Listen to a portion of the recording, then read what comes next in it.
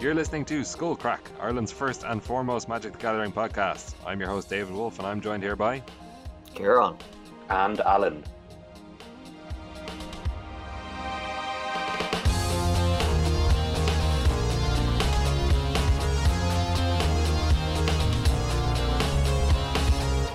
Alright lads, how's it going? Giagwit, Kudasatatu, Akara. Tom A. Akara. Who's Speaking Elvish in recognition of the new fairy tale theme set. Oh, That is correct. does Irish count as Elvish? Is it the closest language? To Elvish? I'm not sure.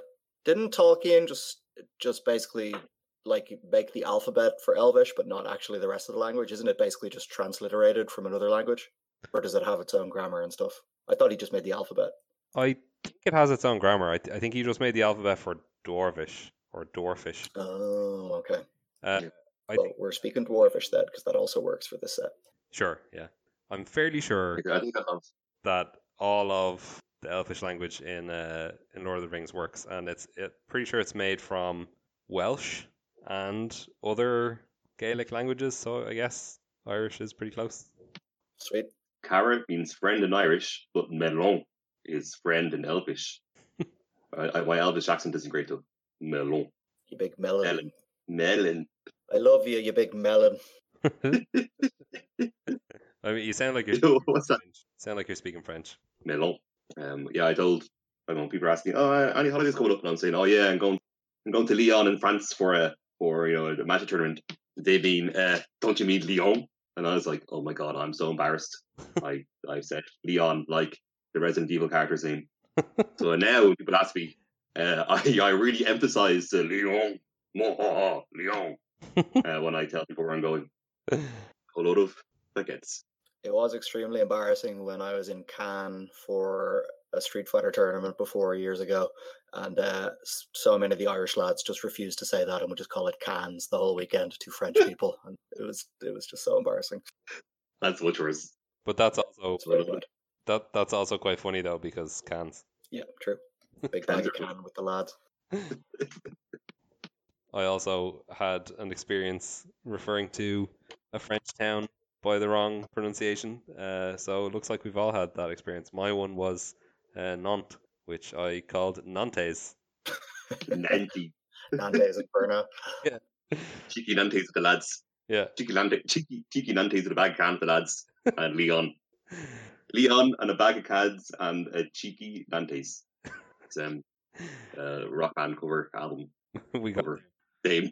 It's also the name of this episode. Love it. Maybe not. Okay. I mean, there's no magic news, so yeah, well, let's talk about French names for a while. That is so true. There is no magic news. What's going on? Standard continues to evolve as we go into week 0, which is obviously interesting to talk about that. Yeah, it feels like the standard format has been out for about 3 months. Yeah, it just seems like probably the best deck from last season is still just the best deck, even though they lost a few cards. The Golos ramp deck with Field of the Dead. So there's, especially with like Field of Ruin rotating and some other cards, rotating that allows you to play against Field of the Dead. It just seems like the format has just ended up in kind of an awkward place where it's really hard to fight that strategy. Like the aggro decks aren't aggro enough. The mid-range decks just get crushed by it, obviously. And Control doesn't really have great options to deal with it either. So it seems like we're in a place right now where it's kind of just, if you can't beat them, join them with regards to making 2/2 zombies. Yeah, definitely. And I think it's kind of something I wish I kind of said last week when, you can tell when the format gets its way, when you can see the best deck start to put in some very strange cards just for the sole purpose of, beating the mirror. And you're kind of seeing cards that would never see play otherwise. So, yeah, a lot of these Field of Dead decks now are playing Agent of Treachery, which is very good mirror. You're open your zombie count you're doubling your zombie count and cutting your opponent's zombie count in half. Yeah, people are playing that in the main deck, to be clear. They're happily Hydroid Crisis. Because Hydroid Crisis isn't even that good in the Golos deck, to be honest. You just play it because it's a decent value creature, but like It's not like other, Simic mid-range decks where you definitely want all 4. People just started realizing, oh, I can probably just play 2 Krasis, because you want to play 1 on turn 4 or 5 to bridge the gap to the late game, and then after that, I don't really care what I'm casting because I'm just making a shitload of zombies every turn anyway, so it's kind of irrelevant what magic cards I'm actually playing. So yeah, Agent of Treachery just cuts down on your opponent's ability to do that and increases your ability to do it, as you said. Yeah. And the ability to cast Agent of Treachery again when you have Teferi in your deck is also pretty insane. Yeah, it is. The game, if you get to that point, you've probably already won anyway, to be honest. But yeah, it's a nice way to just put the closer on the game type of thing. Yeah, definitely. Just to slightly go back to that talk about last season's best deck, I think, I don't know if Golos could be called last season's best deck. It certainly got to that point at one stage. However, I feel like the Kethis deck coming out of nowhere at the late stages of the format, I feel like Golos basically just could never ever beat Kethis. It was just a massive dog in the matchup. But the Field of the Dead deck was still very good. I guess it could be Kethis with the combo kill, the scape shift, but people were removing the scape shift even by the end of the format. So yeah, it did seem like a natural place to start this format, and it has really proven itself as the top end to beat. And just the fact that you can reliably activate Golos as well is insane. You can just play all the colors in your deck, and then that enables you to have access to some off-color sideboard cards. You don't want to depend on it too much. Generally, probably wouldn't put any red cards in there, but you can have a couple of black cards maybe. So it's a crazy thing, and yeah, we're already seeing, it's literally the first weekend of the format that the SCG tournament, which is usually the herald of the format and what sets the first stages for the metagame, is now almost feels like a late stage tournament, right? And we're seeing all these people adapting to the mirror, with, like we said, main deck Agent of Treacheries, stuff like Ashiok in the sideboard that we saw again last time. All sorts of weird stuff. Fey Wishes is making its way into lots of decks. Yeah, I really like Fey Wishes in just as a way of giving yourself access to your sideboard. But I think the very, very strong combo that Fey Wishes has is just go getting Jace when you're in a long mirror. Again, it's also like more mirror tech that's in your main board, or your wish board as well. If the game's going long, you can just Fey Wishes for Jace, play it, and then tap out for big races and then win the game. Yeah, I do feel like this is a maybe a point where aggro can maybe start getting in again, because something I've noticed is people are now cutting Arboreal Grazer from the deck as well, because the meta is getting so inbred that you don't need the Grazer as much if people are already shying away from aggro, because like the ramp aspect isn't really that important in the mirror and in those kind of long games. So if people cut the Grazers, that is actually a sign that maybe you could play aggro again, because the 0-3 reach blocker for 1 is actually a big reason why aggro can't end the game fast enough. So we might be getting to the time now where you can actually start playing aggro again if people are getting that greedy. Yeah, that's a good point, definitely. Yeah. Although that said, the Fey of Wishes is a 1/4 for 2, so that's a pretty decent blocker as well. Yeah. I mean, it doesn't help that it seems like the aggro deck of choice seems to be the mono black decks, or sometimes kind of black green adventures that can kind of play a beatdown game, although it's a bit more grindy. So like the mono black decks don't have the advantages that the mono red decks had from the previous format, where the mono red decks could not only go really big really fast to get over the top of Grazer, but they also had burn that could either take it out of the way or get around it once it's played as a kind of last ditch blocker, or to slow down by a turn. And the mono black decks don't really have that reach in the same way. I mean, even like Rankle is one of the best top ends that the deck can play, and the Arboreal Grazer just buys you a free turn against it. So it's pretty obnoxious against the black decks. I don't know what the solution to that is really, but yeah, as people cut them, that makes aggro more and more viable. There could be like a Cavalcade of Calamity deck that's playable, something like that. Sure. I mean, that deck is there. It plays like Torbran and stuff like that. But I think, I mean, like the deck, Golos also has Teferi. It can bounce the Cavalcade of Calamity. It can buy turns. It can rat the board after the opponent overcommits, things like that. Yeah, it's true.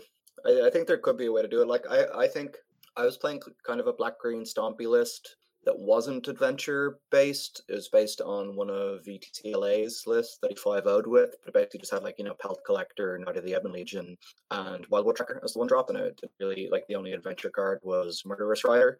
And I thought that was okay, like for getting damage in early, and then you have the questing beasts at least as kind of a little bit of quote unquote burn, to finish the game. The only thing in their deck they have that can block it is Golos, which is a chump blocker for it, or like a really late game Crisis.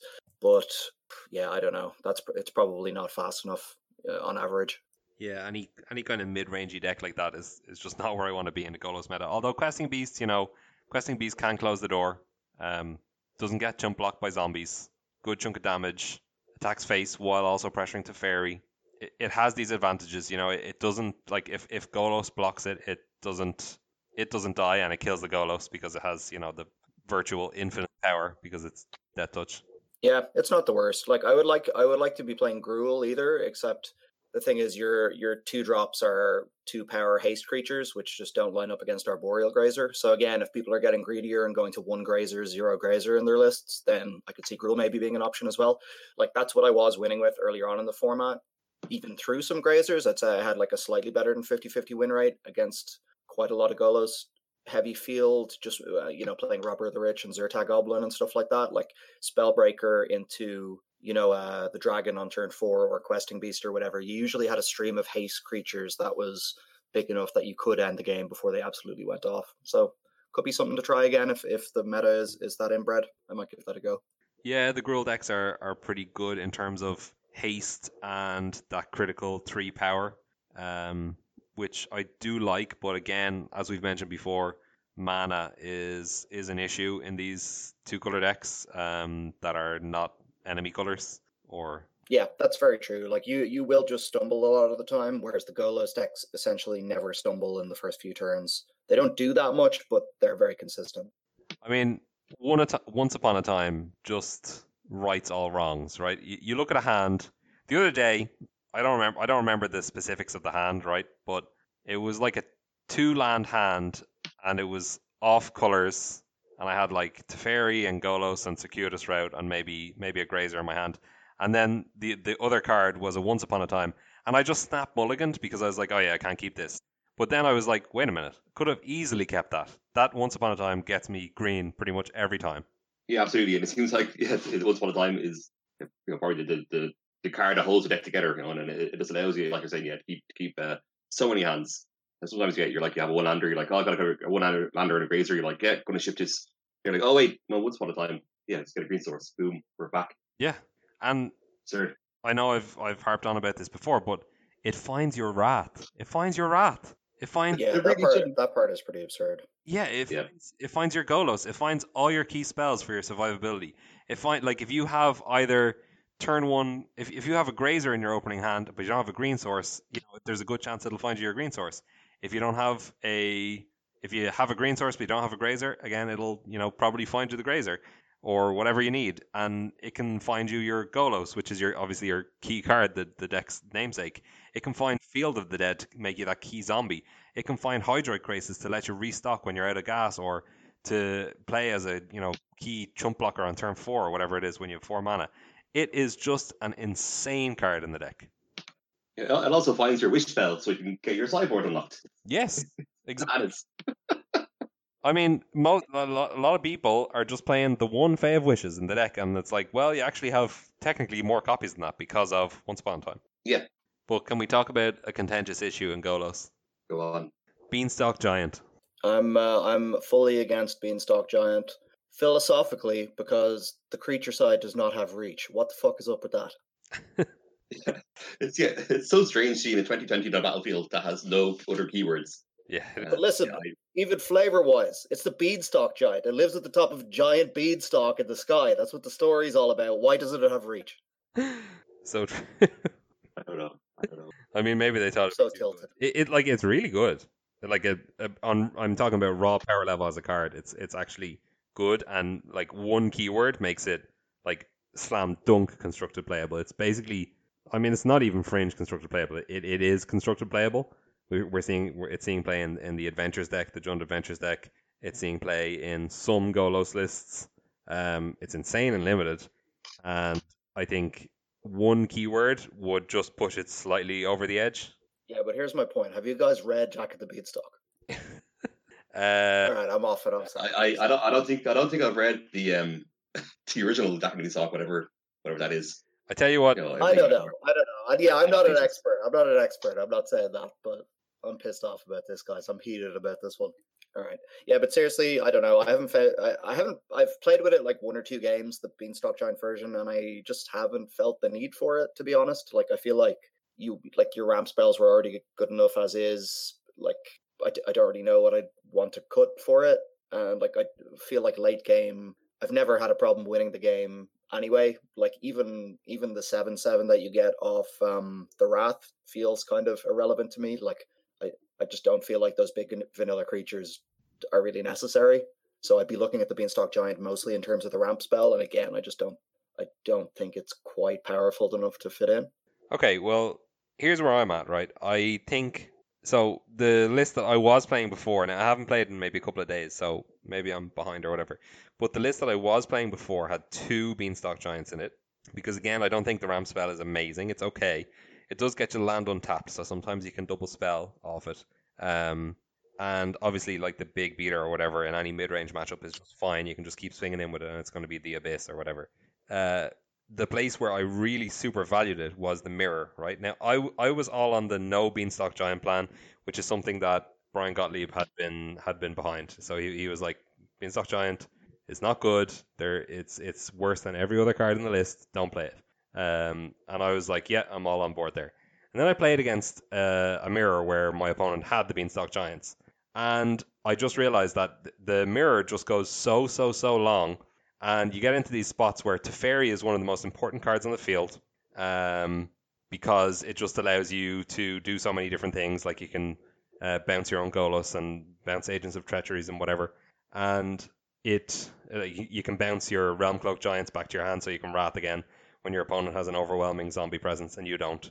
And what I realized was you can just play the Beanstalk Giant eventually, and it doesn't die to the Wrath, the non-giant Wrath. So it just is there on the board as a 20/20, and I won several games in this manner, right? So what happened was this was always post board usually. No, actually there was a couple of times when it was pre-board, I think. But basically, I eventually just cast the Beanstalk Giant and had a big board of zombies. Then my opponent, Wraths, does the giant Wrath thing and kills all my zombies, plays their giant, because we both have infinite mana at this stage, plays their giant, plays a land, makes a load of zombies, whatever, and maybe plays another thing, I don't know. And then I'm like, grand, I have a Teferi on board, I can bounce maybe one thing. So I have my own giant on the board, I have my Wrath in hand, I use the Wrath to kill all their zombies, and it doesn't kill my own giant, doesn't kill their giant either. And then I play my Teferi, or I have my Teferi that's already on the board, I bounce their giant, and I swing for lethal in one turn. That's happened to me several times. Yeah, I can see that. Yeah, I was on the side of that one. So I was on the same page as you initially, Wolf, where I was against Beanstalk Giant for all reasons you outlined. Then I was in a situation where I could see my opponent was putting together this play, and I was like, oh, I think my way around it is I'm playing Blast Zone, I go Blast Zone up to 7 to get around this. Then also it's also annoying that the Blast Zone in 7 also kills both giants. It kills you, like if you have a 7/7 blocking from the Wrath, the Blast Zone will kill that too. So it is something that's kind of quite hard to deal with, and I think it's probably a weakness of the Golos deck is that it doesn't interact well at instant speed against a threat like the threat you described there, like a threat that comes out of nowhere and wins the game. That's something that I can't necessarily deal with quite well. So I think kind of being able to set up a turn, being able to set up a turn that takes your opponent, quote unquote, by surprise, is a great way of breaking the mirror. Well, here's the thing, right? It's not even really by surprise, because you said out of nowhere, but like you have to play the Beanstalk Giant and wait a full turn cycle before it can attack, and then it's just a big dumb beater. But the thing is, it's massive, so it'll pretty much always be, by the time you cast it, it'll always be like a 15/15 minimum, and then a few turns later, it's going to be like a 20/20 or a 21/21, whatever. It's massive, and the thing is, they literally can't do anything to it. There is nothing in the whole Golos deck. If you're playing a mirror, there is nothing in the whole Golos deck that does anything to that giant. The only thing that they can do is bounce it, and you just play it again. Of course, they can block up zombies, but like you just don't have to attack, or you use your wrath to kill all their zombies. I mean, they get Agent of Treachery it, but that doesn't seem very good either, I guess. Sure, yeah. I mean, that's afterboard or whatever. Yeah, that's true. No, not afterboard. Everyone's playing Agent of Treachery main deck now. That's also true. But Yeah. I've updated my list for this best of one event that is currently on Arena, which I haven't started yet. But I took your list pretty much and changed a few bits in the sideboard and what have you to my own preference, and that doesn't have any Beanstalk Giant, and I'm pretty happy with that. I think in best of one, I don't think it's all that necessary. I think there's other spells that are more impactful that you want to be more. They're more like useful. You want to be sure that you have them in game one at least, which it is only game one. So, Kieran, how about your run in this event? Yeah, so it went okay, I think. Best of one, obviously, you're just going to have some higher variance games. Played against the Mirror a couple of times, one each time. I went 5-2, so picked up I think I picked up 4 wins in a row, then a loss, then a 5th win, then another loss. I think I can get no, I can't get my record up. The deck felt fine. Yeah, it's weird. It's weird playing best of one. I don't know. It played a lot like best of 3, except for it felt like, so my last loss was like a Jeskai Fires deck with a bunch of Planeswalkers, and that was one that just felt like, okay, maybe in a best of 3 game you'd do much better here if you can bring in counter spells from the sideboard and stuff like that. But I think it probably is the best choice for best of one, just because even if you play against aggro, you're probably going to do fine. Like aggro basically needs the nuts to beat you. I did play 3 Grazers in the list, so I'll bring the list up to see if there's anything worth talking about. Yeah, I played 3 Grazers, 3 Teferi, 1 Fae of Wishes, 2 Krasis, 2 Agent of Treachery. Didn't play any Beanstalk Giant. 2 Realm Cloak Giant. And then the sideboard was just all one-ofs. So Planar Cleansing, Nissa, Assassin's Trophy, Tamiyo, Jace, Mass Manipulation, Ugin. So just these big hitters. 1 Dovin's Veto in there as well, which is quite good in the mirror. If you Wrath, make a bunch of zombies, and then have like a Teferi in play, which happens a lot, you can go search up your Dovin's Veto, and basically they're not going to be able to win the game next turn if you can counter their Wrath, unless they have 2, but that's not that likely. I had an Unmoored Ego on the side. I'd probably take that one out. I kind of put it in thinking about the mirror, but when you can only wish for it and not draw it early, it doesn't really do anything. I guess keep in mind when you're making your wish board with Fae of Wishes that you can only wish for non-creatures is something I would note. Did play a Plaza of Harmony just in case I played against aggro, which actually did come in handy one game, to be honest. So I would recommend having a Plaza of Harmony in your land bundle. Played the Castle Vantress. This is the 1 blue castle. This is something I'm kind of becoming less and less confident I want in the deck as time goes on. You almost never, in my opinion, have the spare mana to activate it for the Scry 2. Like late game, your hand is just always still full of spells, and you generally just have much better things to do that are going to make you zombies or draw you cards, or you're wishing or whatever. So I'd be kind of tempted to take that blue castle out there, maybe even replace it with a green castle just for an extra bump of mana in like the early game, even though that becomes less useful later on. I think later on you've basically just locked up the game against so many decks that maybe that doesn't matter, and just getting that bump from 5 to 6 mana might be a nice option in the early game. I don't know, what do you guys think about that? Yeah, I mentioned it. We talked about this on the stream. I'm a big fan of the castle, and I feel like I have used it quite a lot. It's something that I think sometimes when, not necessarily mirror, but say if I feel like early on in the season when there's a lot of S for sacks, I found games were kind of won and lost based on what I was seeing off my castle and my upkeep. If I need to draw a specific threat or a specific answer, when we're kind of at that kind of long party, and like I guess. Yeah, it's a matchups. By that stage of the game, your hand is full of cards. You have lots of things to spend your mana on anyway. And yeah, you're right. There usually are better things to do. But I've been in situations where I didn't have. I was kind of coming to the mid game without a whole lot of resources, but with the castle, and being able to go find something in my upkeep, just to have a go play that turn was exactly what I needed to do. Yeah, I can see that, but for there's 2 things I'd say to that. One is that you already crushed the Esper Stacks matchup. It's like a horrible matchup. And 2, which is related, is that nobody is playing that deck anymore because Golos is everywhere. So I wouldn't really worry about it. But if there are other matchups where the same thing happens, I could definitely see that being enough to play it. Yeah, and that's a summer I've seen happen. And then if there is another control deck that comes out, which probably will happen, I can see the castle being important. Yeah, like I could see some kind of Fires of Invention deck popping up, and having a build that's able to beat this, just like Wolf's kind of Grixis brew that just plays maybe a bunch of Legion's Ends and the right counter spells or disruption or whatever to bridge the gap, and then just wins on turn 6 playing 2 planeswalkers or something. So gets in under the Golos deck, but can still handle the mid game well enough against them. Yeah, I can see that. And then this is you see this Jeskai Fires list that Martin User has for the MTG MPL Sapphire Division split. Jeskai Fires deck with this Cavalier combo. They're calling it Fires Invention and the red and blue Cavalier. You can play them on the same turn with all your mana up, and just give them both haste and pump them with the ability of the red Cavalier. I think that's something. Yeah, something along the lines of saying it's like a very strong play to make in a single turn that entirely changes the board state, entirely changes everything. It's also I think that a deck, this kind of build is like something that I think, like I said before, because the Golos deck is so bad at interacting at instant speed, this is the kind of thing that you want to be doing. You want to present a gaming threat out of nowhere that they need to answer straight away. Kind of like and if you don't, you win. Kind of in the same vein, as Splintered win or something like that. Yeah, that makes sense. Is this actually good against Golos? I haven't played this matchup, but the Jeskai deck. Well, yeah, it's kind of scary. Is it though? Like, you can just chump block. The creatures don't have trample. They're flying. But the Cavalier Gales is the only card in the deck with flying, and you only have 4 of them. And you have Krasis and you have Arboreal Geyser to chump. Does this really beat Golos? I just don't see it at all. I don't think it necessarily beats Golos. I don't know if it's like an amazing deck, but it can kill in one turn is the scary thing. Yeah, I could see that. Like the version I lost to was just like a Super Friends version. It wasn't like a Cavalier version. Yeah, I mean, this could kill on turn 5, I guess, if you do it that early. Yeah, there's a chance maybe the Golos player just doesn't have anything set up yet. I could see that. Yeah, that's the thing. I'd like to try this. It's fun. Turn 5. Yeah, it looks good.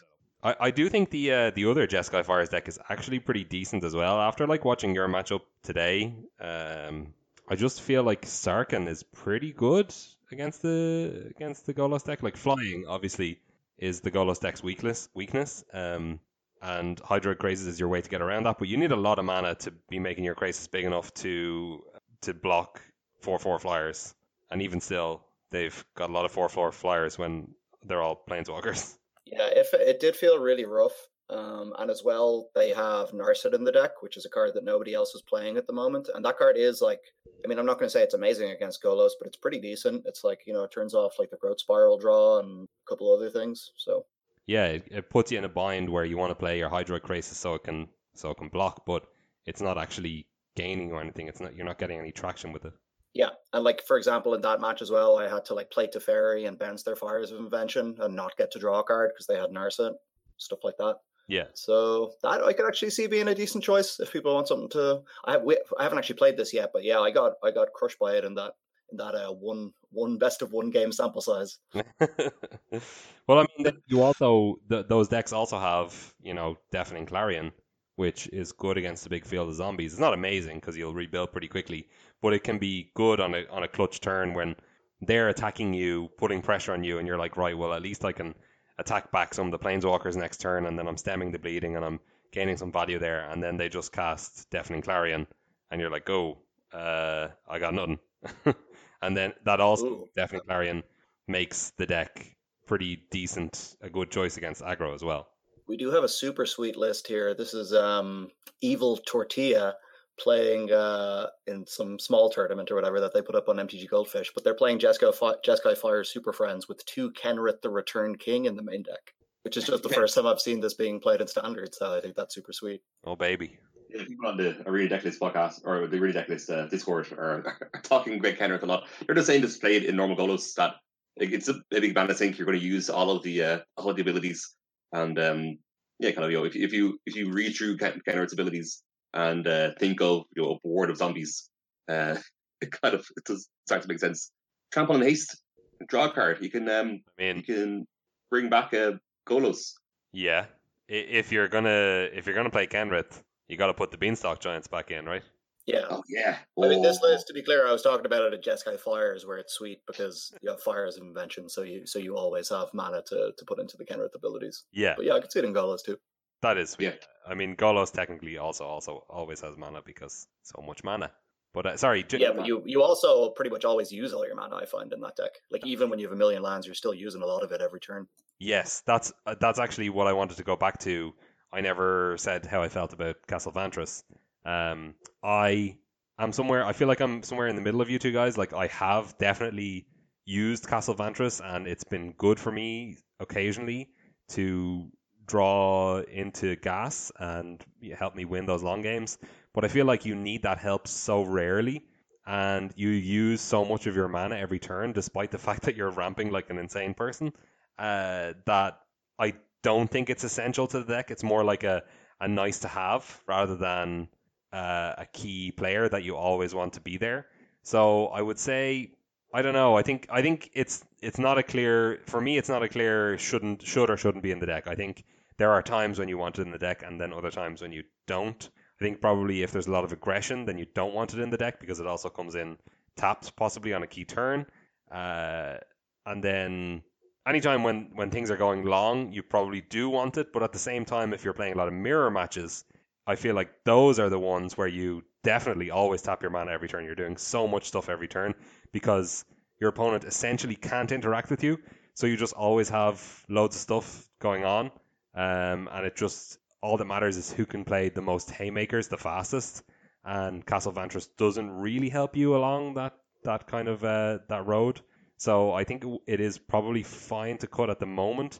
If we get into some kind of a metagame where there's a big control deck, like as you say, as Esper Stacks, I think it's great in that matchup, and it's probably good against something like the Black Green or Jund Adventure decks, which actually can grind really really well, but they at some point they don't put you under a lot of pressure. If you've been able to rat, then they end up with a couple of 1/1s on the board, and you're very happy to be scrying every turn while you're making maybe one zombie or two zombies or something like that. So yeah, I think at the moment I'm considering cutting the card for maybe even just another basic or another gate. Yeah, it's basically that comes into play tapped. That is the biggest pain in the ass part of it. Like if that wasn't ever a problem, I would always be happy with playing one. But there have been times where this has stopped me casting Growth Spiral on turn 2, and that's a big problem. Same, yeah. There's been times where I'm like, I wish this was an island, and like if you are playing Beanstalk Giant, the basics in the deck are under pressure because you've got Fable Passage, you've got obviously Golos maybe can sometimes search out a basic, usually not, but Circuitous Route often searches out maybe one basic and one gate or whatever, and then as I said, Fable Passage. So the basics in the deck are under pressure. Yeah, I can see if you're going to the Beanstalk package. It makes sense to play more basics because I think one thing when we were saying things that are bad about Beanstalk Giant, we did mention that this pressure on the basics is something to consider. Yeah, we found I know you said Circuitous Route instead of Circuitous Route. Is that because American Magic players say route and even though the English pronunciation is route? Yes. Yes. I think I'm used to hearing it in that context. Yeah. So it's something very peculiar happened to me that I noticed that I've now started saying route in normal conversation outside Magic, and in work I said the word, we can take this route, and in my head I was like, oh my god, what did I just say? Leaking into real life. Yeah, it's a weird one. Magic certainly messes with my pronunciation of words. Yeah. Yep, definitely. So if you want to beat Golos, what are you playing? Playing Jeskai Fires? I think so. I mean, that loss got to me, I won't lie. So now I got to try it out, see if it's for real. Yeah, I think the last match I played was against a teamer list, which was I can't remember I wish I could remember more of it, but it was basically just playing mid-range game with Oko. It was basically like a Simic deck, with Oko, with Nissa, and then Splash Red for Sarkhan. So again, I was kind of taking that play where you're like, oh yeah, I think we're at parity here. I think I've controlled the game. And then they just cast Sarkhan, and I'm like, oh, I'm in danger. So I think that, I only literally seen this deck once. I don't know even if it's a real thing, but it beat me quite handily in both of our games. Yeah, they're usually basically putting you on a 1-turn clock when they cast Sarkhan because it's pretty often that they're going to have 2 Planeswalkers out already, so they just hit you for 8, and then they hit you for 12 next turn. Of course, you can gain life and things like that. You have gain life lands. Sometimes you're above above 20, but they're putting you basically on a 1 to 2 turn clock when they do that if you can't attack them back. So you have to make sure that you have that presence. Yeah, your deck just can't deal with multiple planeswalkers in like the mid game. There's just it's not really possible. Like you haven't made enough zombies by then to attack them, and you don't have any other cards that really affect the board like that. Well, we are seeing a lot of what's it called? Planar cleansing. Yeah, people play like one copy of that usually. I consider it a flex slot. Obviously it is nice against walker decks, so maybe that goes back in, or you even go up to 2. But that card is very expensive. It's triple blue, right? Which can actually be awkward for the deck before you get to the super late game. So yeah, playing multiple copies could be awkward for that reason as well. Triple white. Yeah. Sorry, what did I say? Blue. Oh yeah, that card is not triple blue.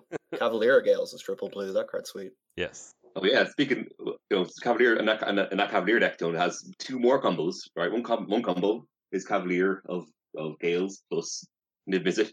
That's pretty good. And also, what's the combo? I think just having a Cavalier of Gales and a Niv Mizzet in play is already pretty good. It's gonna vault something. Three things. And how about this, right? This is something we wanted in Standard for so long. We wanted Cavalier Gales and Fable Passage. Yeah, that is sweet. That is really sweet. Yeah, that's Boom. Brainstorm Fetch. That's true. I'm not sure I buy the Cavalier Gales Niv Mizzet because that's the wrong way around on the curve. So. Oh, they both come out at the same time when you have flyers out. Oh yeah, that's true. That's true. I mean, you still can't cast a 6-drop when you have 5 lands, but you can cast 5-drop. So anyway, I don't know if that deck is good. It's combo-y. It can win games. It's probably decent against aggro lists, right? Which deck are we talking about? We talked about like 3 different decks there.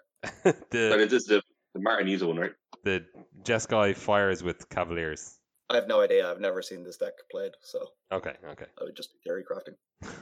All right. Any other picks for beating Golos? Maybe. Yeah, so I suppose mono black packing Legion's End in the sideboard. Yeah, that could work. Yeah, I do like again sometimes like an early Quantum Mayhem is a significant clock against Golos. Well, unless they have Teferi, then that seems some. True. Teferi. And if you're playing Golos, what are you doing to combat this, right? We got Veil of Summer in the sideboard. Veil of Summer is pretty decent. Yeah, I've always liked Veil of Summer. Veil of Summer is pretty good against... it's also pretty good against the... in the mirror against Ancient Treachery. It's usually Veil of Summer is like very much not good at all because it's Teferi. It's like there's always a Teferi in play. Like you can't play Veil of Summer. Yeah, I don't know. I was boarding in Veil of Summer in the mirror because of Agents of Treachery, but then it was like... That's literally... pretty much the only spell in their whole deck that targets, and the game's just going so long, and there's so many rats that they'll probably have a Teferi in play, so maybe I just shouldn't board this in at all. No, I think Veil of Summer is like probably at its lowest value for like green decks in Standard at the moment since it got printed. But like if you're playing a green deck and you're playing against mono black, it's unbelievable there. Oh yeah, it's awesome. Yeah. Oh yeah. But it's like not many people are playing mono black. That's the problem. Sure. There's Rakdos decks going around as well. There's some versions of aggro. I played an extremely infuriating match the other day against a person who was running the cat combo, and they played turn 1 Witch's Oven into turn 2 Witch's Ovens, and this was post sideboard, and I had brought in Deputy of Detention, and I played Deputy of Detention, and then they untapped and Noxious Grasp and played the cat, and then I managed to keep the game going for a long time. And then eventually I drew another Deputy of Detention, and in between I had drawn an Ashiok because I was like, well, it's the only graveyard hate that I have. Maybe I can catch the cat in the graveyard without being able to come back. And I had actually exiled 3 of their cats, and they had 2 cards in hand, and it was a Noxious Grasp and a cat. They were able to kill me. Oh. Bad beat story that I know everybody loves hearing. But maybe that cat deck is okay? No, probably not. No, it's terrible. Simic Flash? Like, Simic Flash is really powerful. So, like, yeah, I guess we should talk about all the Simic decks, right? Or we talked about them a bit last week, but kind of you got the, like, mid-range deck, and you got the Flash deck, and you got the Ramp deck at the moment. Yeah. Before, you could kind of separate them by, like, how much they played Oko. Now it seems like the Simic Flash decks are just playing Oko as well, so it's harder to tell which is which. I think this is, like, an okay choice.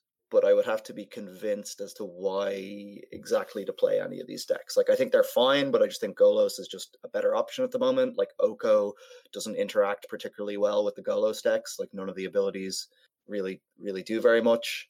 And like with Simic Flash, it's like you just have a lot of dorky creatures, Golos, that can come up the board. They'll eventually, if you land a Teferi on turn 3 and they don't have the Quench Up or whatever, like, your deck is pretty much half turned off.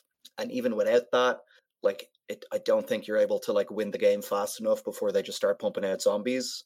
So even though the decks are sort of like in a vacuum quite powerful, I'm just not sure why I would pick them up right now. Yeah, I mean, Oko does have certain applications against Golos. It can provide some kind of a beatdown plan. It can steal Golos, or it can turn Golos into a 3/3. I mean, stealing Golos often doesn't work out for them because it just gets immediately bounced back by Teferi and gets played again and gets another Field of Death. So that often doesn't work out. So maybe don't do that and instead turn Golos into a 3/3 Elk if you can. I guess it also gets bounced in that situation, but I don't know. Yeah, you just often have the second Golos in hand by that point as well as the Golos deck. Yeah, and you don't even care. Yeah, because you've usually thinned your deck a bit and drawn like 5 cards or something. So yeah, it's not too unlikely you'll have hit 2 Golos. Yeah, and I mean, Golos on the board is very threatening, and it is fantastic to activate his ability. But once it's entered the battlefield and done its thing and gotten the Field of the Dead or whatever card it was that you needed, whatever land it was that you needed, you don't even really care that much if it gets removed. Obviously, it's nice to keep it around, but if it gets removed, it's not the end of the world. And as you said, you'll soon be drawing your next one. So yeah, and the issue is, it's like, even if you don't have a Teferi on board at that point, it's like you don't really care if most of your spells get countered. Like, once you have the Field of the Dead going, it's like, sure, counter my Circuitous Route, whichever we're saying now, I can't remember. Or what I mean, counter my Growth Spiral or whatever. There's only very few spells you super care about resolving, so you can usually still resolve them at some point, and you're just going to keep making land drops in the meantime and gum up the board until you just have the inevitability, Yeah, and you're just like, well, here, enjoy dealing with my 6 power and toughness for free every turn. Yeah, I feel like kind of seeing this matchup unfold really just emphasizes how absurd Field of the Dead is and how difficult it is to interact with. It's like no matter how many kind of spells you have in your hand, you can't counter a land drop. It's pretty absurd. Yep. Yeah, like the thing is, before I was playing Golos, I was really scared of Oko. Pretty much no matter what deck I was playing, turn 2 or turn 3 Oko was just like very oppressive. It felt like I really just don't care about it when I'm playing this deck, and it's the same with like Wicked Wolf. We talked about that before as a very surprising card that wasn't really on our radar, and we realized was super powerful. Again, like, doesn't really do anything against the Golos deck. So these cards that are like superstars in other matchups against fair decks just don't really work against the axis that you're playing on. Yeah, it's really funny that those 3 cards that I called out from last week that I was like, oh, these took me by surprise. These powerful 4-mana cards that I didn't expect. Wicked Wolf, Fires of Invention, and Doom Foretold. All 3 of them are just kind of pale in the face of Golos. Yeah. So I don't know. I hope we haven't bummed anyone out about the format, but I don't know. Is this a situation where they could just emergency reprint Field of Ruin? I think a new Brawl deck or something comes out with like Field of Ruin or Pillage or something in it. I don't know. Oh, Pillage would be great. Yeah, it's. I mean, I kind of ideally one of these fire decks, becomes very very tuned or very very, very. It'd be great if a deck that very much punished Field of Ruin decks or Field of Dead decks emerged. Then we start to get this balance meta, because I'm kind of thinking, like, even though it's only been a week, the format's been moving so fast. We see so many changes so far. It's like it's still a clear deck that beats Golos hasn't yet emerged. At least in my opinion, there's something that clearly beats Golos. I was kind of hoping we'd see that by now. Yeah, I mean, it's literally the day after the set release, so there's obviously still time. It's just things do move very fast, as you say, in this post arena world. Yeah, I might try this Jeskai Spire, Jeskai Super Friends, because like you're saying, early Planeswalkers are really good at beating Golos. Yeah, and they're generally pretty good to have on the board as well, so it could be a goer. Yep. So an idea that I floated earlier in our WhatsApp was the idea of Field of the Dead being banned. Now, I don't want to sound like I'm being alarmist or championing it to be banned because I think that's just like day one of the format. Come on, that's just too much. But there was this Twitter thread about SCG and all the rounds going so late. So like every round went, I think, at least 10 to 15 minutes over, and some of them were over half an hour longer at the day one of the SCG this weekend. And it was a team tournament, so I guess each round is more likely to go long. It's the first weekend of the format, so people aren't as familiar with cards. They're not as familiar with the actions that they're taking and things like that. There's going to be more judge calls. So maybe that is it. But if Golos and Field of the Dead continue to have an impact on tournaments where they make them go long all the time, then they could be banned. I mean, isn't that or it could be banned? Isn't that essentially why Top was banned on Miracles? Yeah, but I mean that happened after years, you know. Yeah, sure. If that is a real problem, I don't know if that is a real problem though. Is it? Well, like also, you know, I feel like once you have the Golo stuff going, the turns don't really take that long, do they? You're just like make 6 zombies go, you know.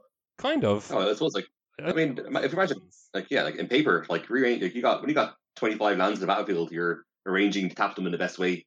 I think this mechanically that has been very, very difficult. So yeah, I guess there's so many shuffle effects in the deck as well with Circuitous Route plus Fabled Passage plus some other ones I'm probably not thinking of. Beanstalk Giant, Golos. Yeah, so that probably actually eats up a lot of time. I didn't think about that. Yeah, that's the thing that I was going to bring up next is so many shuffles, and you know people continue going on about this whole fetches are never coming back because of the shuffles and how much longer they make tournaments go. I mean, this deck is also doing that, and it's pretty clearly the best deck, so it's going to be heavily played. I mean, look, I'm not saying this problem is going to be here for the whole entirety of this year until next rotation. We don't know what's even in the next set. There could be an insane land destruction card in the next set that we're just like, Field of the Dead, unplayable now. But yeah, I don't know. Ooh, what if they reprint Bile Blight? I guess it's the same as Legion's End. I mean, the next set comes out when? January? Yeah. Yeah, that's a long way away. Like, true. This is the standard format on the draft set that lasts the longest in the year, the fall set until the first quarter set. Yeah. So if it is too good, that is a problem. But I don't know. I feel like maybe this is just how Magic works now, because like this is the first year we've had, everyone playing Arena when rotation happened, and the set comes out a week early on Arena. Maybe there's just enough.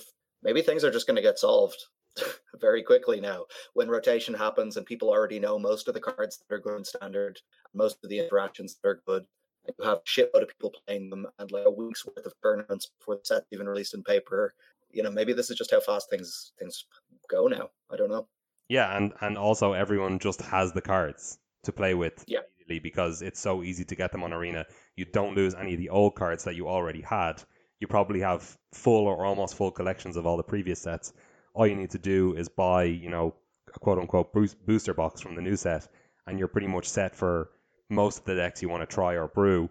And on top of that, they've given us this event, which I can certainly see them repeating this event again, of play any deck. You have access to all the cards in Standard. Go nuts.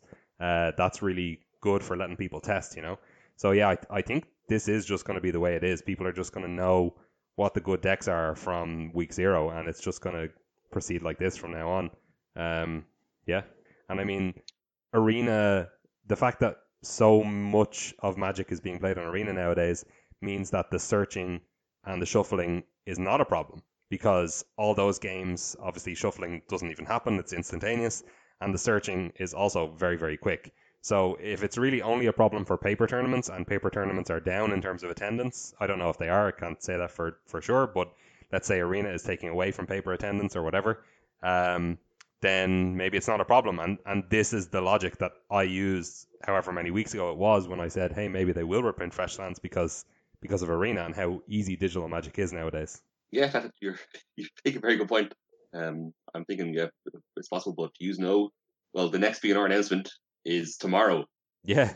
So maybe by the time this episode is up, it will already have happened. Well, if it does, then I'm really glad that we talked about it, because we'll look like geniuses. Oh, imagine that everybody in the whole Magic community is taken by surprise, but we knew. As long as they don't ban Mox Opal, I'm fine. Please, I just bought them on Magic Online like 2 weeks ago. Please don't ban it. Sell, sell, sell. No, they're not going to ban anything in Modern after the last announcement. Yeah, I know. Yeah, along. I'd say no changes as far as. Yeah, I would be very surprised if there are any changes to any format. Maybe. I think they will ban Astrolabe and Pauper. That's my prediction. Do you think? Oh, Yeah, I think they will. What about? It's like a 4. If it's a 4 of in like every deck, it's ridiculous. Sure. Yeah. What about Vintage? Didn't they solicit feedback on Vintage last time? So there could be some Vintage changes. I could see them restricting Narset in Vintage. That would be cool. Okay. It's pretty busted. And Leovold got restricted, right? Or no, Leovold didn't get restricted, but it's 3 colors. Narset's just blue. Yeah, I mean, I honestly have absolutely no idea about anything about Vintage, so I can't comment. Very good. I recommend watching it. It's a hilarious format to watch. Yeah. Oh yeah. Oh yeah. I think this will conclude our constructed portion of the podcast, and we'll briefly talk about limited. But just wanted to shout out before the end that last week I said, was it last week? Oh my god, it feels like 3 years ago. I said that green white tokens was on my to brew list, and I attempted it.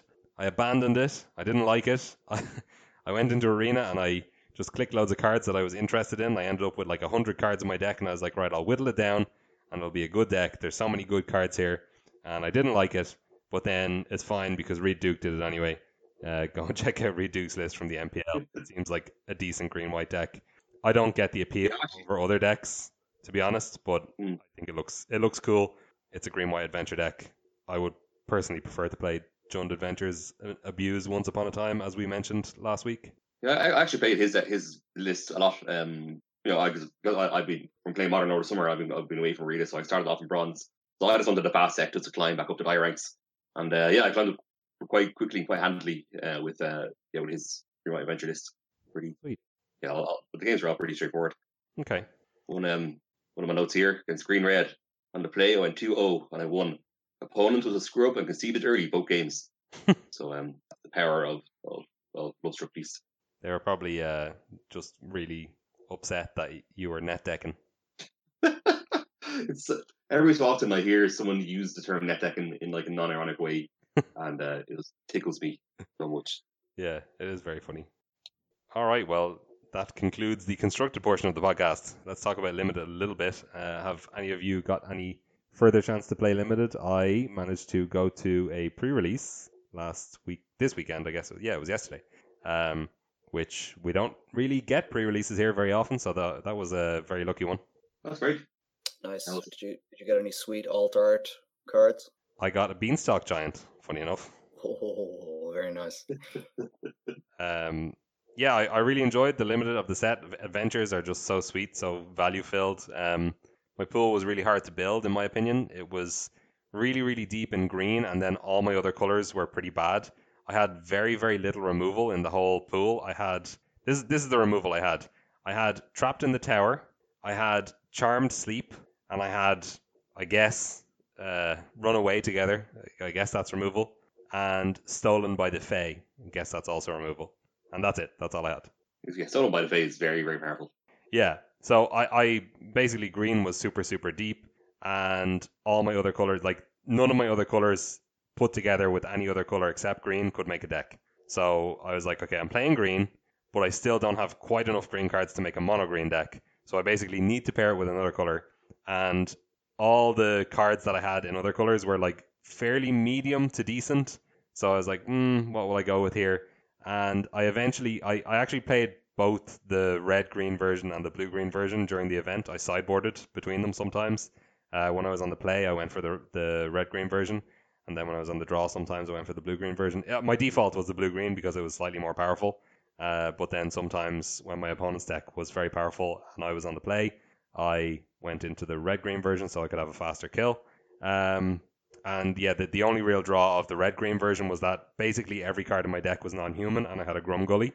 And then the blue-green version had, as I said, Stolen by the Fae and Charmed Sleep. It also had Runaway Together and Maraleaf Pixie. So it was kind of awkward that Charmed Sleep and Stolen by the Fae are both double blue when I'm so deep in green. So I was running a 10-7 mana base, and I think it maybe even should have been 11-6 because there was so few blue cards in my deck. But Maraleaf Pixie obviously helped the mana a little bit. But yeah, I was 3-0. The tournament was 4 rounds. First round I played against an opponent who was on like a blue-white artifacts and enchantments deck, but they never really got anything going. I mulliganed to 5 in the second game and still won pretty handily. I had a Lovestruck Beast in my bull, which was pretty decent. That did a lot of work in a lot of games. Then I played against an opponent who was on a base black deck with splashing 3 colors. So they were splashing blue, red, and green. They were splashing green for Beanstalk Giant, which is odd. And the first time that my opponent had black, had like 4 swamps on the battlefield, plus an island, I think. And then they played a forest and cast Beanstalk Giant and went to get the mountain. And then I was like, I just said to my opponent, you deserve to lose this game. And they did. Nice. Got him. Yeah. And then my third round was against an opponent who had foil Great Henge and foil Questing Beast. So I was delighted to beat those. My God. How did you possibly win that? I had 2 Fierce Witch Stalkers, so I just attacked with them. I was beating down because I had a reasonably aggressive draw. I was beating down. My opponent was basically forced to block the Fierce Witch Stalker with the Questing Beast, and my opponent never drew the Great Henge, so... Oh, that'll do it then, okay. Question answered. I mean, because no, one of us had a black notice, never drew, so I beat those. Never mind that. I lost game 1 to their Ginger Brute, so... Oh, no. I'm pretty sure literally 15 of the 20 damage that they did to me was Ginger Brute. The other no, it was probably 16 of the 20 damage, and then the other 4 was Questing Beast. Gingerbread gets in there, man. Yeah. Certainly does. And then round 4, this was for all the peanuts. I played against the local ringer, great lad, Sui. I would generally put him as the best Magic player in the country. And we always have good games. And he absolutely smashed me. The power level of his deck was completely off the charts. He had Goose on turn 1 or 2 in both games that we played, and he was playing a Teamer deck, and he had perfect mana by turn 3 every game that we played. I mulliganed to 6 both games. What else did he have? He had insane stuff. He also had a lot of non-human synergies going on. He had this sick combo of Mad Ratter into Keeper of Fables. Oh my God. Which means that you just make 2 rats, and then obviously the rats can just usually swing in, and even if one of them dies, you don't care because you're about to make 2 more rats and draw a card. So that's outrageous. Insane. Yeah, and what was the other thing that he had? What's the card that lets you loot every turn? It's the non-human. It's like a 2/5. Whenever a non 2 in a red. That one? No. Oh, yeah, it's a 1/5 or a 2/5 in blue. What is it called? I can't remember what it's called. I don't remember the name, but whenever a non-human enters the battlefield, you can loot. So he had that going. He had the 4 mana 2/4 flyer that gets plus power or whatever. His deck was absolutely absurd. My deck was very medium power level, but very consistent. But seeing as he was able to get his stuff online in each game, he just absolutely trounced me. But then I got him back because we got our prize packs. He got a showdown pack for being first. Plus, anybody who got more than, I think, 2 wins got 1 pack. And me and him both got 2 packs for being first and second place. So he got a showdown pack and 2 normal packs. And all the prize packs happened to be Throne of Eldraine Korean packs. Because the connect that we went through for the pre-release packs was the Korean dudes who live in Hanoi. They bring all the Magic cards in, apparently. So they had a few extra Korean packs floating around. So I cracked mine open. I got a War of the Spark pack as well. So we got a War of the Spark and a Throne of Eldraine. And I got a Karn the Great Creator and a Great Henge. So it was pretty... Oh my God. And he got absolute trash from his packs. Yes. The real winner. Exactly.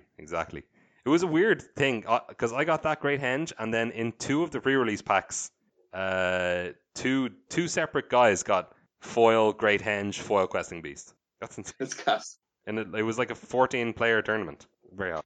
Anyway, have you guys evolved your opinions on Limited or played any more Limited at all? I've played a couple more drafts. Yeah, I'm still just generally liking the set. I wouldn't say I've gone kind of gone too deep on it yet, but I'm enjoying all the games. It seems like all the games last long enough that you feel like you're always in it. Adventures are cool, as you said. They provide a lot of value. I feel like one thing that I was doing at the start, which I've stopped doing, is basically prioritizing kind of the worst adventure cards, whereas before I was like, oh, it's so much value, I'll even play the not so great ones. But realistically, if you do that, you end up just dying with a load of cards exiled in adventure and a load of cards in your hand, and you never really have time to use everything. So basically just play the good ones. Don't worry about playing the mediocre ones is what I learned. Yeah, which ones in particular have you kind of stayed away from? Because I actually didn't have that many adventure cards in my pool. I think I had Beanstalk Giant, I had Lovestruck Beast, and then I want to say that was it. I might have had another white adventure card that I didn't play. I had the Fairy Guide Mother actually that I didn't play, and I want to say something else, but I'm not sure. Yeah, so I didn't actually get a chance to play with many of them, but Beanstalk Giant was the main one that I was like always happy to see. Yeah, Beanstalk Giant's great. I guess I just like Curious Pair, where it's like the front side is make a food for a green and the other side is a 1/3 for 2. Just avoid those unless you have like insane. Even if you have insane payoffs for food or adventures or whatever, there's enough good ones that you don't have to play the really bad filler ones to enable those. You know what I mean? Just stick to playing the good cards. Yeah, yeah. Actually, I did have a Curious Pair now that you mention it, and it was never great. Yeah, it's pretty bad, that one.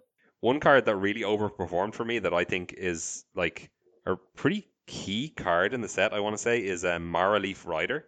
So it's the 1 and a green 3/1, and you can sack a food to make target creature block it until end of turn. Yeah, that card's quite good. Yeah, it is very good actually. Yeah. So, like, yeah, it's not a human, so it works for all the non-human stuff.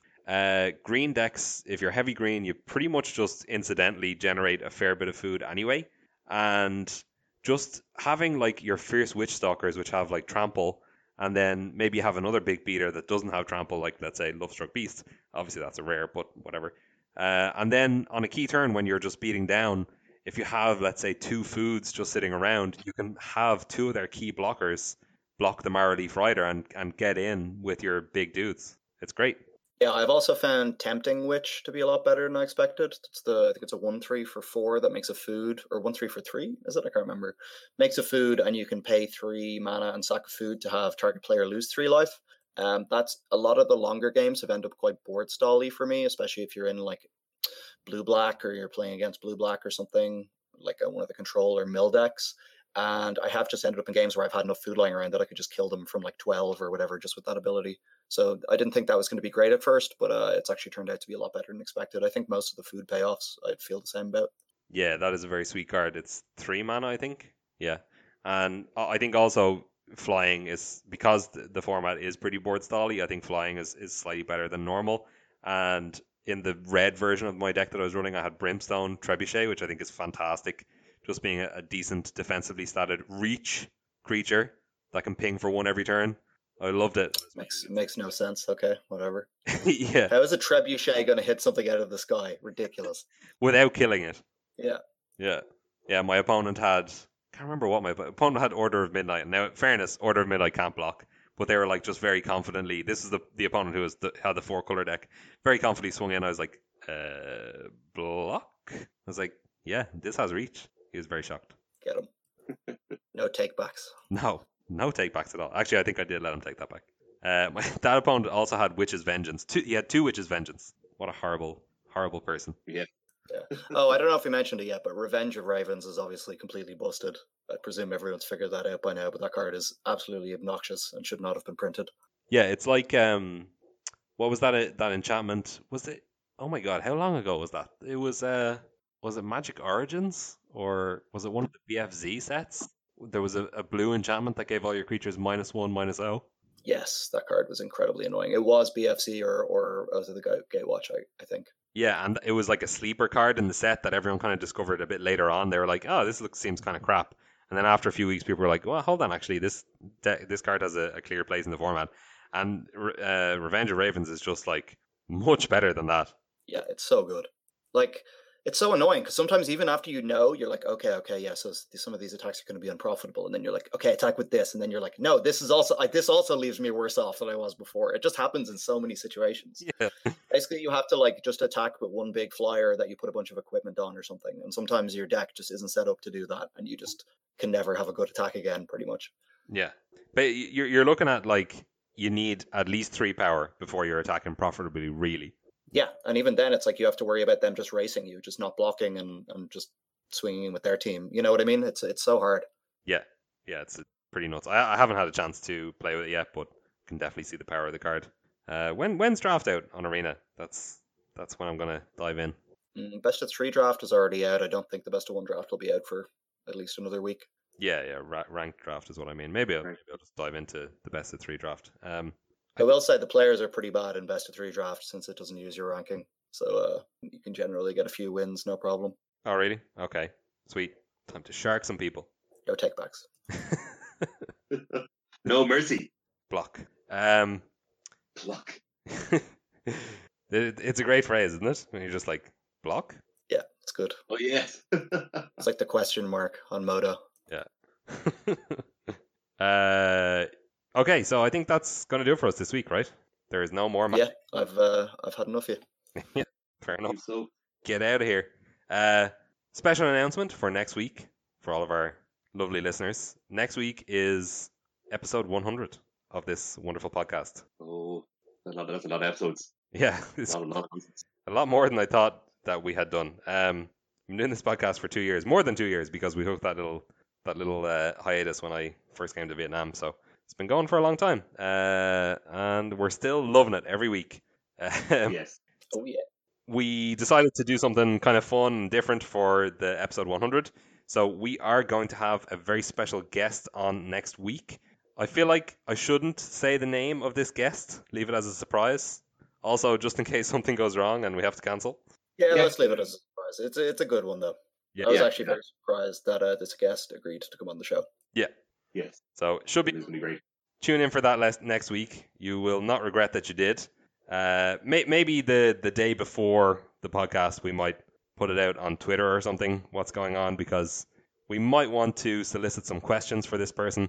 Also might just solicit questions through the Irish Magic Facebook page. Who knows? We'll do it whatever way seems the best, and once we have clear confirmation that it's going ahead. But yeah, get excited next week, special guest, and that will do it for us today. If you do want to get in touch with us, if you want to send in any special questions for our special guest or special questions for us, we always love getting little questions. We love getting custom cards. That's one of our favorite things to receive, especially from Eamon, who does fantastic designs. You can email us, which is skullcrackpodcast@gmail.com, and skullcrack is spelled with crack as CRAIC. Or you can tweet at us if that's your preferred way to get in touch, if that's easier for you. We are at Skullcrack on Twitter. And that is going to do it for us this week. Thanks for listening. Bye-bye. Bye-bye.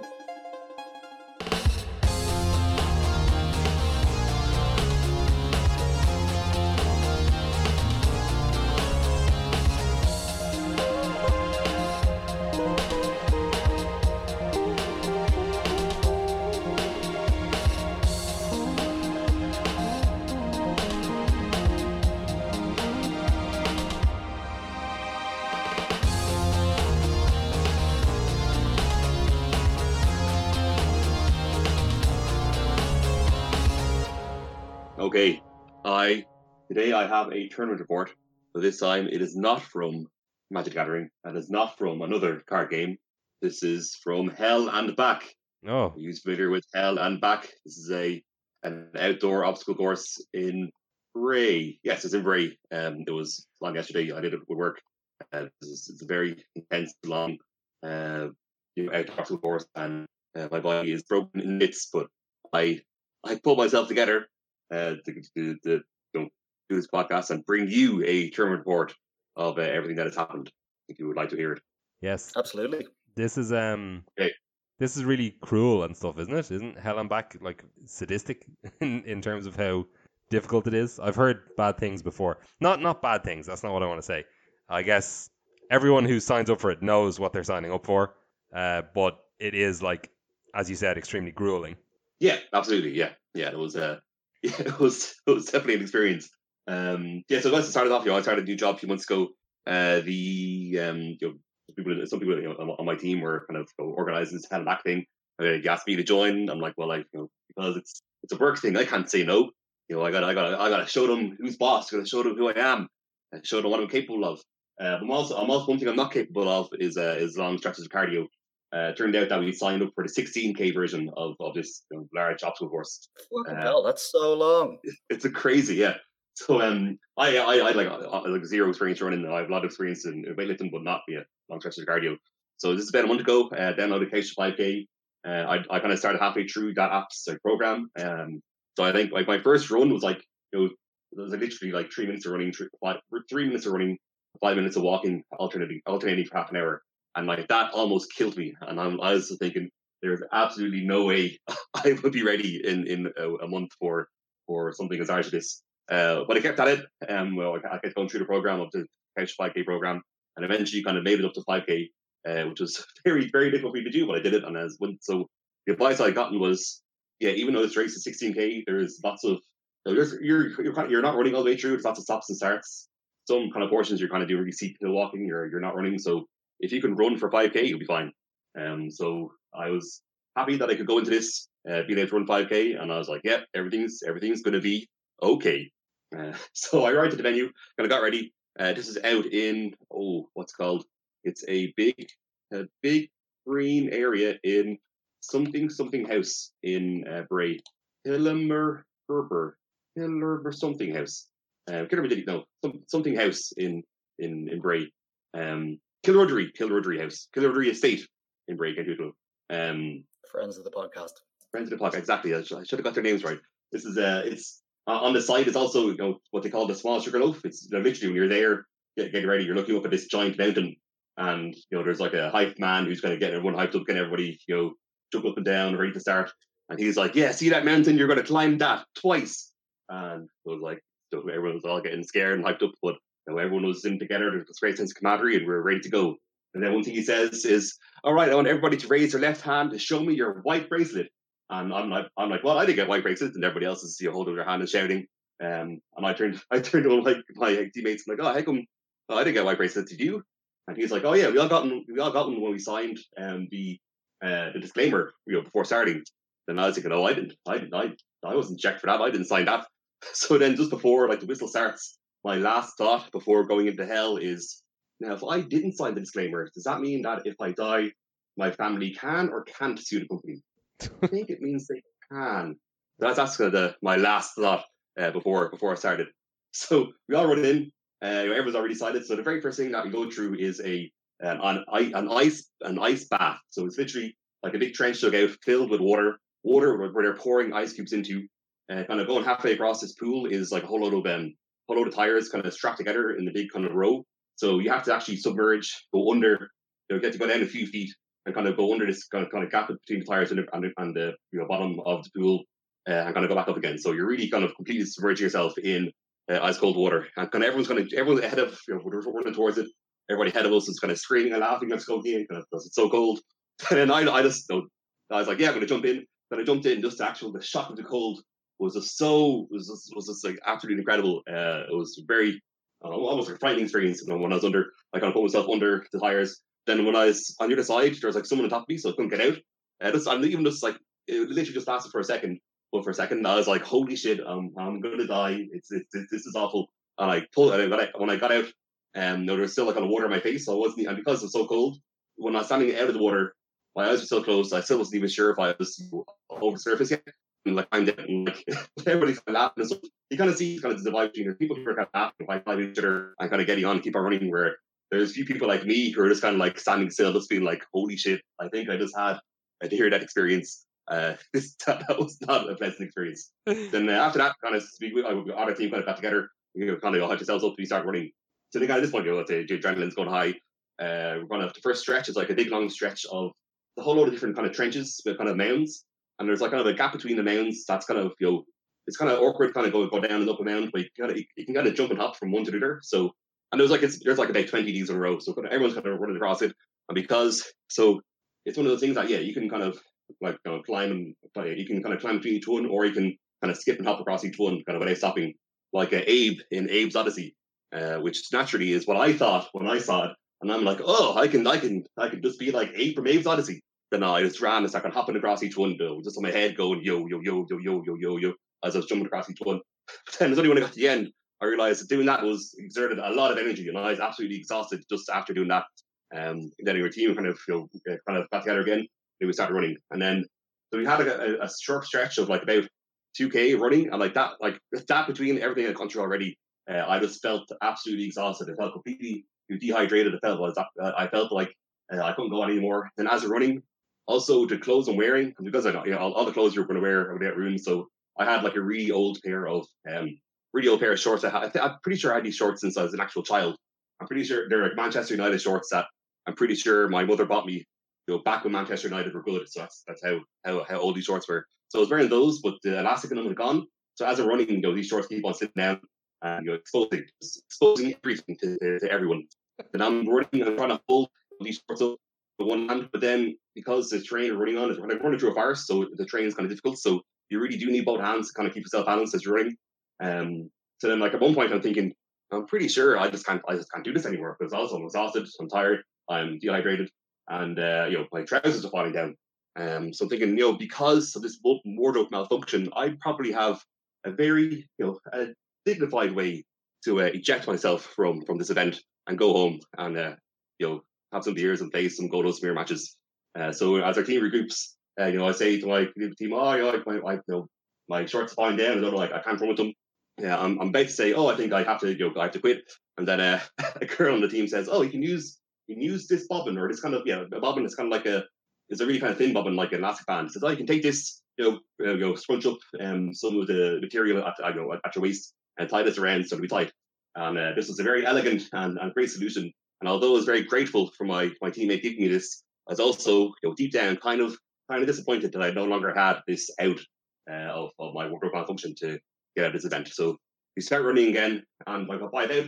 So literally, so we're running again. We come across like it's at this point. There's all sorts of stuff we're kind of climbing over, ducking under, a whole load of kind of large tree trunks we're climbing over and jumping over. At one point, we come to like it's a net that's kind of close to the ground. It's a very kind of long stretch of kind of rough area where you have to kind of crawl like across your stomach. You gotta be like solid steak, going across it. And it was at this point I was just like barely so much energy just going like we moved inch by inch under this kind of neck thing that I'm like, and then even I'm like halfway through, like look ahead of me, I see them nowhere near the other side. There's people around me kind of crawling through, and I'm just like, I just have to give up. I think I've already gone too far. I think I've got to throw it down. So I barely make it through. I'm back out again. I'm just completely just exhausted, really dehydrated, and like I think I can't go on anymore. Then I'm literally about to say something that would say, what, I'll just run a little bit.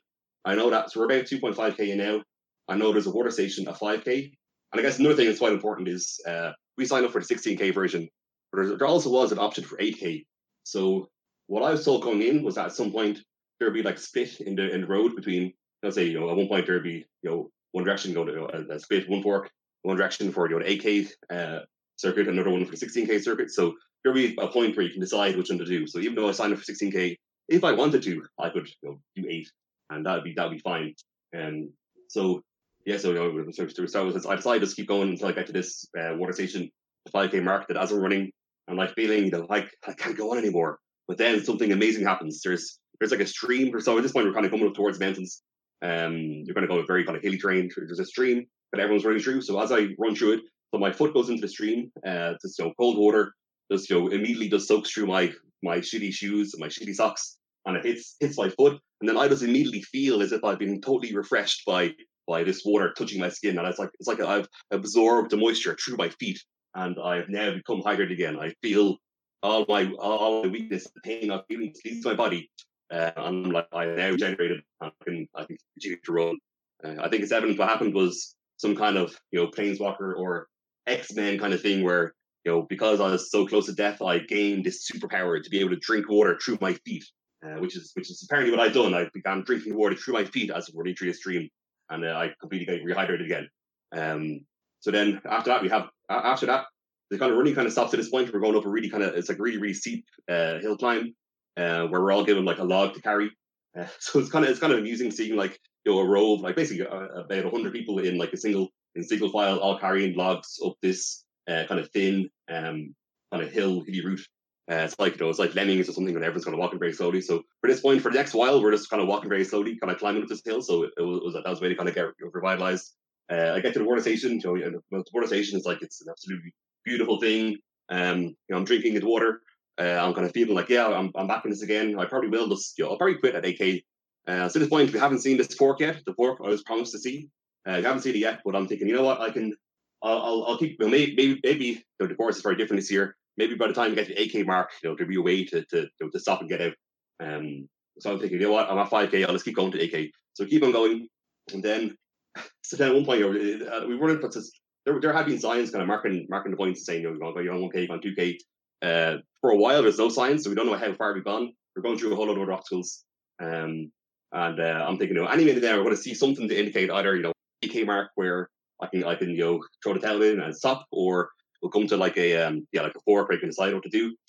So then at one point, I turn one corner and I see a sign that brings me a lot of despair. I'm like, I fall to my knees, what's his name, Charles Heston at the end of Planet of the Apes, or Charlton Heston at the end of Planet of the Apes. I'm like, I'm just despairing to this guy because I come across a sign that says 9K, and turns out that there's no option to stop at 8K. It's all just one route now, and there's no way there's nothing I can do but to keep going. And I think it was Winston Churchill who said, when you're going through hell, you gotta keep going. Also, after he said that, he also said, hey, I'm gonna found the Black and Tans, because he was not a good person. But I at this point I'm like, yeah, I'm just gonna have to keep on going. I'm pretty sure there's another water station close ahead, so I'm like, yeah, I'll be fine once I get to that. I'll try the 10K mark, so we're running. We're kind of running through a forest now. At one point I see like a big group of people all bunched together, and I see someone like a volunteer who's kind of wearing the Hellenbach uniform, or Hellenbach kind of volunteer gear, kind of handing with a bag in her hand and handing these things out to people. I'm like, oh my god, thank God, it's another water station. I'm like, I'm saved. Then as I get closer, I realize with more horror that this was not a water station. What she's handing out to people were kind of these like wooden pegs, because the next obstacle was like basically basically a steep wall with holes in it, and you got to use the pegs to climb up the wall, like someone climbing a wall with pegs. And that was, so instead of a water station, it turned out to be just another very difficult obstacle. And then I barely got through that. So it's basically the race keeps going. A lot of the obstacles are pretty tough, but there's a real kind of sense that everybody's there to help each other, even though it's very, very challenging. It's not competitive. Everyone's just trying to get through, get to the other side. There's a great kind of sense of camaraderie with everybody. Everyone's kind of helping each other with walls. Everybody's picking each other up. At one point, we come to like a very, very, very tall wall to climb over, which two people can be a boost over. At this point, like a lot of it is just kind of strangers helping each other. So it's about a 10-foot wall. I climb up to the top of it. On the other side of the wall, it's like a steep drop, but with hay bales to break your fall. So some people are kind of like turning around, hanging off, hanging from the other side of the wall and just dropping a few feet. But I'm thinking like, oh, that takes a lot of energy. I'll just jump down. I'll be fine. That's probably the best option. So I jump down onto this hay bale, which will be fine. But then because I've jumped from so high, when I land in the hay bale, I actually just bounce up in the air, and then I land face first into a big pile of mud. I'm sure it was very comical. The people laughed, but I'm sure they're only laughing because it looked comical. But that was really my only kind of bad fall. I just get up and keep on going. But as we're getting closer towards the end, one of the last kind of big obstacles is it's running through this forest, but at one point there's like basically a whole load of like really, really deep mud that you have to kind of get across through a rope. People are kind of wading through this mud. It's like really, really thick.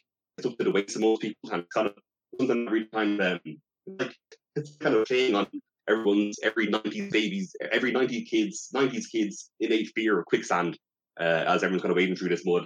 Like a lot of people are getting like really, really stuck. Like at one point there's like one guy who's by himself, kind of in the middle of this kind of big swamp, and it completely does something up to his waist, and he's like, I can't get out, help me. Then everyone's like, well, we can't go over to help you because we'll just get stuck as well. And it's pretty frightening if you're in that position. And then we're kind of shouting at him, kind of telling him what to do. We say, oh, if you need to take your shoe off, you need to take your foot out of your shoe, and get it that way. And he says, oh yeah, but then I'll lose you. Then I'll lose my shoe. Then we said, oh well, you can do that and then try reach in, with your hands and take your shoe out with both hands that way. So then that worked. He eventually got out. So at this point, there was like a lot of people kind of helping each other out. Some people getting like horrifically stuck, and a few people are panicking. There's something more panicking than being stuck, something like that. And you're thinking, oh, maybe there's no way out. But we kept on going, and then after that kind of big muddy swampy part, we kind of came back to kind of some more flat running, and then it was really kind of coming towards the end. It's kind of interesting that for so much of it you're kind of by yourself with everybody else. And then for the last like 2 kilometers, you're kind of back into like the main area where it's almost like a festival where there's lots of people kind of there cheering you on, taking photographs. You're all kind of stands and music and stuff. But then eventually, from that point on, it was just kind of plain running.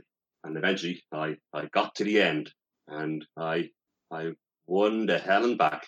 It's unfortunate nothing very interesting happened during the last stretch, because that would end the story with a climax, but nothing really more happened. We just kept on running, and then we got to the end. I don't think I left anything out, but that's my hell and back experience. Some say he's still running to this day. Exactly. It was a great event. It was because it's such a large course and has so many people involved. It really kind of just like blew my mind as like the actual, just the amount of planning and preparation that would have to go in. Because it must be so hard to communicate from different areas or kind of bring resources from one area to another. It was really well done. It was for a charity. They kept on saying it was for a good cause. I think I don't know exactly what the good cause was. I'm wearing the t-shirt now. Hell and back, I made it through Londis, so it's in aid of Londis. I think they need the help. To be fair, their deli is not great. Exactly. I'm back in aid of Londis. But yeah, that is something that I definitely recommend doing. It was very well. Was it a fun experience? It was something that was fun when I finished it, but certainly wasn't fun during it. It was a great day. When the weather held up. The weather held up for the most part because we had a storm the last few days. So the ground was very, very mucky, very muddy. My clothes were just completely destroyed. Everyone's clothes were completely destroyed. Despite it being so, like I said, being so torturous and being so harsh, it was really the people that made it. It was like because at one point I met a group of lads on the way in. And then we kind of started at the same time. Every so often, different months throughout the course, I just see them. We're like, oh, we need to put over each other's names. We're just like, oh, it's you. And then we ended up finishing like around the same time. It took about 5 hours altogether, about 5.5 hours. So it's very, very long. But it's kind of great to you keep on seeing these faces every now and then that you recognise. And it was really a great wholesome experience. Because you could say that the real hell and back was the friends we made along the way. You could also say that you went on a very circuitous route. Oh my god! Very good. Yes. That's the end of the podcast. Goodbye. Goodbye. Bye.